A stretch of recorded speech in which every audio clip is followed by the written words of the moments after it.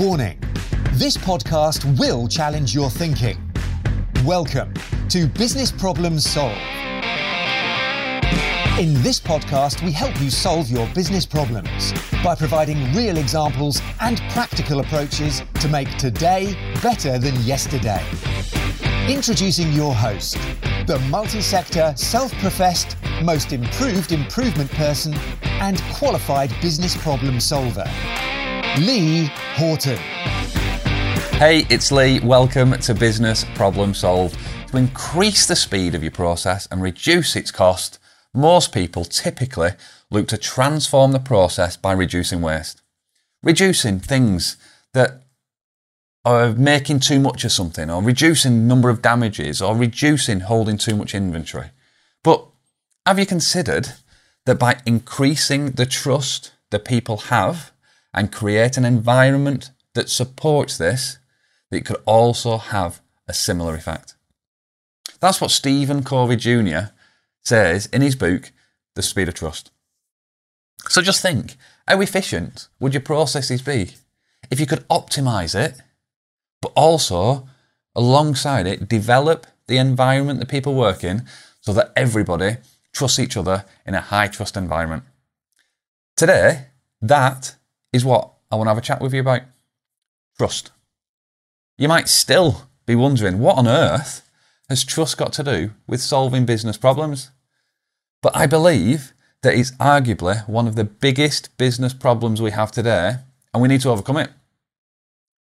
It's probably the biggest hidden problem that we've got, that we need to overcome. So I'd like to ask you a few questions. Do you trust your colleagues? Do you trust your manager? Do you trust the business that you work in? Have a little think about why you gave them answers. Did the level of trust differ depending upon the level of seniority? Do you trust your peers more than you do your managers? Do you trust your manager more than you do the overall business? I think it's fair to say that I am really fortunate to have the opportunity to work in different sectors with different people, different locations, and also work with other consultancies. My current activity is with a consultancy called Unleash and Engage. And they have really re-highlighted the importance of trust to me and the benefits of working in a high trust environment. So what is trust? That was a question that I asked at a workshop just last week. And everybody had differing words to describe it.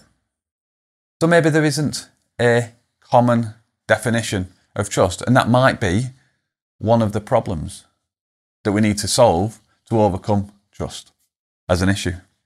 Can you measure trust? So there's another book called The Trusted Advisor, and in that they provide an equation that allows you to try to measure trust.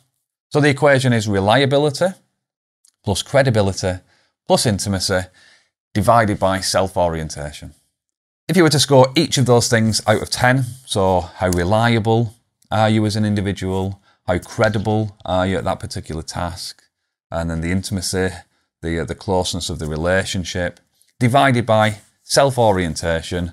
So self-orientation is, low self-orientation is you're a selfless individual, and then high self-orientation is it's all about you. An example is if there was one piece of cake left on the plate and there's three of you sat round the table, would you go for that piece of cake or would you offer it to others? If there's a sale on at your supermarket, your local supermarket, and the sale starts at 7 o'clock and you've heard about this sale, would you go and buy the cheap TV first, queue up first, and then tell your friends afterwards about the sale to make you feel a little bit better about it? Or would you tell them about the sale and give them the opportunity to get a TV? Or would you offer to get them a TV whilst you're there? Just a couple of examples of to allow you to score yourself on self-orientation. So, and the reason why self-orientation is the thing that you divide it by is because that is the thing that has the weight in this equation. So reliability plus credibility plus intimacy over self-orientation. One thing that is important to note is the actual activity that you're looking to do may influence the level of trust that you have on somebody. So think about somebody now, and that person, would you let them look after your child? And then think about exactly the same person, and would you let that person make an important business or career decision for you? Did your answers differ? So in The Speed of Trust, Covey, he states that there's two things that may influence your answer and your level of trust. And that's the character and the competence of that person. So the character and the competence of that person. So there are people that have that I would trust to look after my children, but not to make a career or business decision for me. Because they are a trusting character, but their level of competence of that activity might not be as high. What's it like to work in a low trust environment? Do you recognise the level of trust and the impact that it has? Have you got to get sign-off for the smallest things? Or can you sign off infinite amounts? Are you allowed to make decisions without seeking or copying a more senior individual in? Are you micromanaged? Do people openly share their ideas, their thoughts, or do they keep them to themselves? Are your meetings really, really engaging? So, if you were to create an environment of high trust, that would arguably, as I stated at the start, increase the speed and reduce the cost of that process. Think about if you go on holiday or go to work and you've got to travel via an airport. Think about the security. If we trusted everybody that was getting on that plane, would there be a need for security? And then in a heightened time, then security increases further because we don't fully trust everybody. Just think how quick the process would be and how late you would need to actually get to the airport before you boarded a plane if there was no security, if we trusted everybody that was getting on that plane and everybody that was travelling through that airport.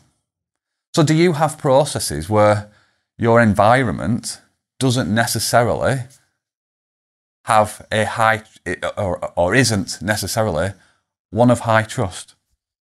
So those are some of the examples of a low trust environment.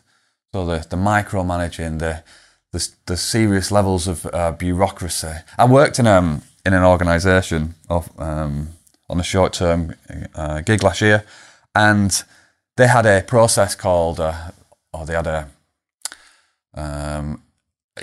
process or a policy, a 4I check policy, which meant that before any communication went out to the customer, you had to check it, you had to get somebody else to check it, and then you were allowed to send it. There was an inbox that was worked as well, and trainees weren't allowed to receive emails before they were checked either. So that's not a high trust environment. So what is a high trust environment? Well, if you work in a high trust environment, you may recognise meetings where everybody contributes without the fear of the answers that they give. You're allowed to be autonomous. You're allowed to make decisions without seeking approval. And now, don't get me wrong. I know there are some processes and there are certain times that you need to have certain sign-offs and maybe certain checks. But is the level right in the organisation that you work in today? How can you create trust? What things do you need to do to create that environment of trust?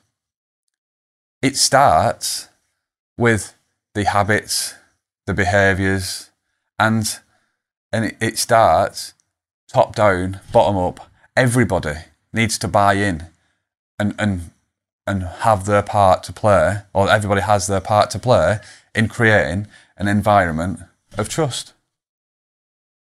You need to develop it. It needs to take time. But the most important thing for me is it needs to be genuine. You need to treat people honestly. You need to be able to have a meeting and encourage people to share their thoughts, their ideas, and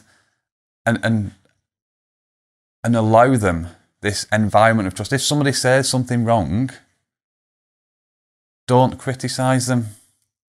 If somebody gives you a wrong answer, don't chastise them. Allow people to make mistakes. Allow people to develop, but create that environment of high trust. Create the meetings. Create an open atmosphere. Have transparency between the shop floor workers and the senior leaders. Allow, if you are a senior leader, visit the shop floor, visit the process and start to understand your people. Start to work with those people. Just talk to the people. Listen. Listen to the people. And be honest. Don't give convoluted answers to questions. Just talk honestly, openly, and talk straight. Allow people to understand exactly where you're coming from. Communication is a challenge, and some people like to deliver bad news in a way that doesn't make it sound like bad news. But if you're covering stuff up, people will read into it. So I guess what I'd really like you to do is just consider the environment that you work in today. Is it one of high trust? Are you allowed to make decisions? Do people share their ideas? Do people share their thoughts? And do people solve problems at the right level? Or not? Are there things that you can do to create a high trust environment? To transform the environment that you're in, the environment that you're working in, to be one of more or one of higher trust. That's a challenge that I'd like to say. Just consider your environment. It's easy. So if you've got a continuous improvement background and you focus on wastes, they're easy to spot. They're tangible. You can see them. You can see if you've got too much stock. You can see if you're damaging things. You've got metrics that show if you're delivering things late. But trust really means, well, you probably don't measure trust. Do your customers trust you?